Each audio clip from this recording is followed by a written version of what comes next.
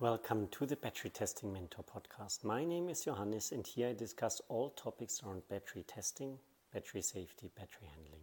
Short, on the point and with practical advice. Also visit www.batterytestingmentor.com and sign up there for the summary of the episode. Also what I tell you today, I will summarize and you receive it straight with the release of the episode. And if you have any questions, comments, feedback, just reply on this email and you directly reach me. Today I go into a new topic, basically an old topic. I talked about battery testing, about these testing cube, these 3 dimensions in the episode 5, where we have the dimension of outside operation, inside operation, the cell module pack increase or like dimension, and the third one is the electrical, mechanical and environmental testing. And today I want to pick some cubes out of this and talk about performance testing. To be honest, it's basically just one dimension. Like the electrical testing, normally you do it inside the operation conditions. You can also do this outside, but you need a little bit different equipment for this, because if you do it outside, you basically constantly poke the cell or the battery and just try that it reacts. Like if you have a lion and you poke him and maybe one point he jumps up and attacks you. And then it's nice if you have some safety in between you and the lion. And the third dimension is cell module pack. This is as well like covering the whole range. All of these different levels are tested for lifetime, for performance, are tested in performance testing. The only difference is there again different machine, like slightly higher power or a lot higher power, different sizes, different weights. But so very generally speaking, let's go ahead and say we have this battery, be it a cell, a module or a pack. We have this battery and we want to test it. We want to simulate the performance, we want to simulate the lifetime. What do we need to do? First thing is, of course, we need to charge and discharge the battery. We want to simulate the real use, so we use some load profiles that can come directly from the field. It can be really recordings. Imagine again the electric vehicle where somebody drove around with the car and recorded really the power profile. But it can be also artificial profiles where you really go kind of bring together certain scenarios where you know that this, for example, ages the battery the most, or you really make sure that the battery can then perform or provide the performance that you need in certain situations, and you target then the profile really to this, that you can make sure in every situation you get this power. So basically, it's still charging, discharging. Sometimes longer charging phases, sometimes it's really very short. This is the first thing. Like if you pick now the cycler to connect the battery to, you need to make sure that the speed matches what you want to do. Like if you want to do a very dynamic driving profile with like changes every millisecond, every 10 milliseconds, you need a cycler that can react that fast. There are a lot of more things to consider when you talk about battery cyclers. The whole how it's designed makes an impact. Like there are battery cyclers that need to kind of stop at 0 ampere if you change from charge to discharge, or the other way around. So basically you do this step and then you have a very small step at 0 ampere before you change into the charging and discharging pattern. And then there are others where it goes through. And same when it does the jump, does it smoothly go into the target current, or does it oscillate a lot around this value before it narrows down? Also, does it need a long time to go there? Does it need a short time to go there? I mean, there are always compromises to make, but generally, yeah, this is one aspect. Other aspects are the efficiency, of course, how it's cooled, how the noise. I mean, there you go also in very operational aspects, which can end up, can you integrate the cycler into a lab management system? So you have the battery, you charge and discharge it. You, of course, need the proper cables, all the stuff connected. And then the next very important point is the environment. Like, you don't want to just put the battery somewhere on the floor and it's just at room temperature, but nobody really knows what temperature it really is. But you also need a climate chamber, or at least a temperature chamber, so at least something to control the temperature. In some tests you even go towards climate and control the humidity as well. There you also need to make sure a lot of things like the power, you need to consider that when the battery is charged, there's waste heat coming off, so the chamber must be able to deal with it, to bring this waste heat out of the chamber. It needs enough space, it needs enough air change, that speed must be good enough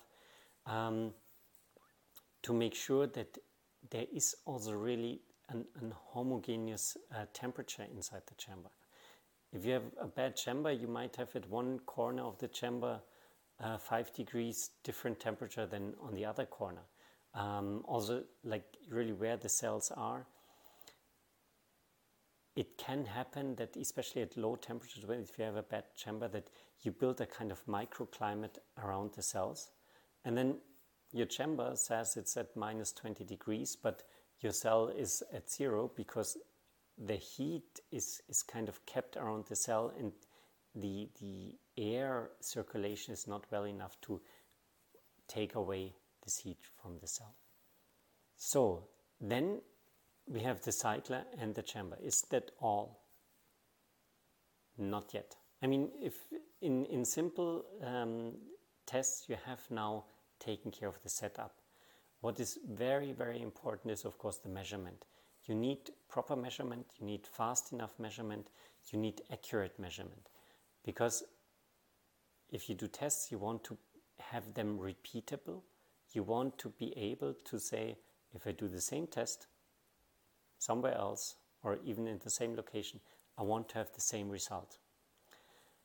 And there are two things to it. On the one hand, the setup. The setup must be really well documented and clear, and it must be so well defined that you can just easily replace it somewhere else without some black holes where you say, oh, this was not defined, we don't know how it was done. And on the other hand, you need to measure the result, because only then you can make sure that it is really repeatable if you have all the data and can compare it and can then really say, okay, you did the same test, same setup, have the same result.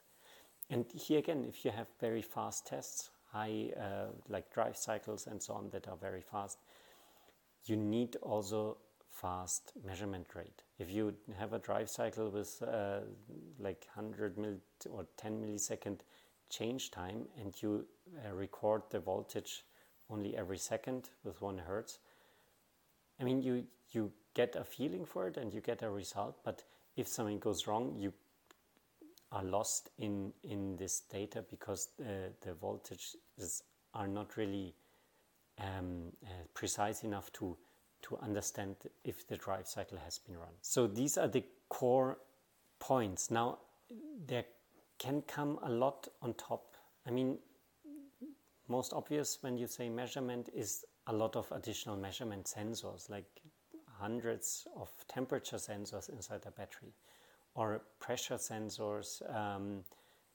to see how the battery behaves. Of course, you need to measure the voltage, inside like with the cycler and so on, and maybe also really measure every cell voltage. I mean, not only maybe, this is definitely needed, especially if you go to modules and packs. I mean, a test without measuring every cell voltage is almost like asking for a problem. But then there are other things as well, like a cooling system.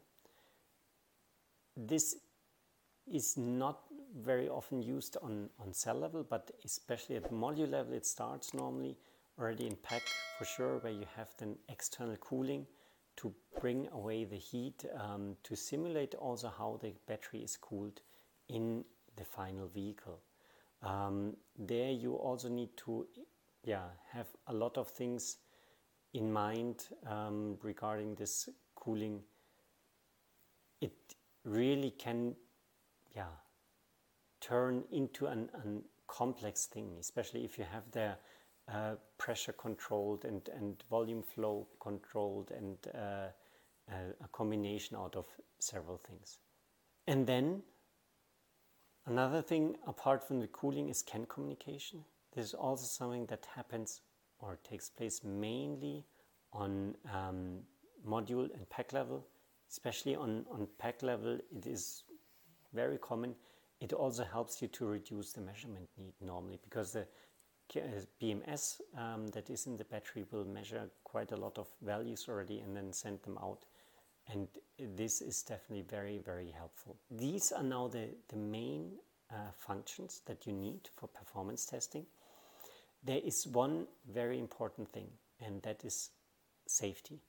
I didn't cover it. It's super important. It is also maybe worth once on separate episode, because you don't want that any major damage happens when the battery starts burning.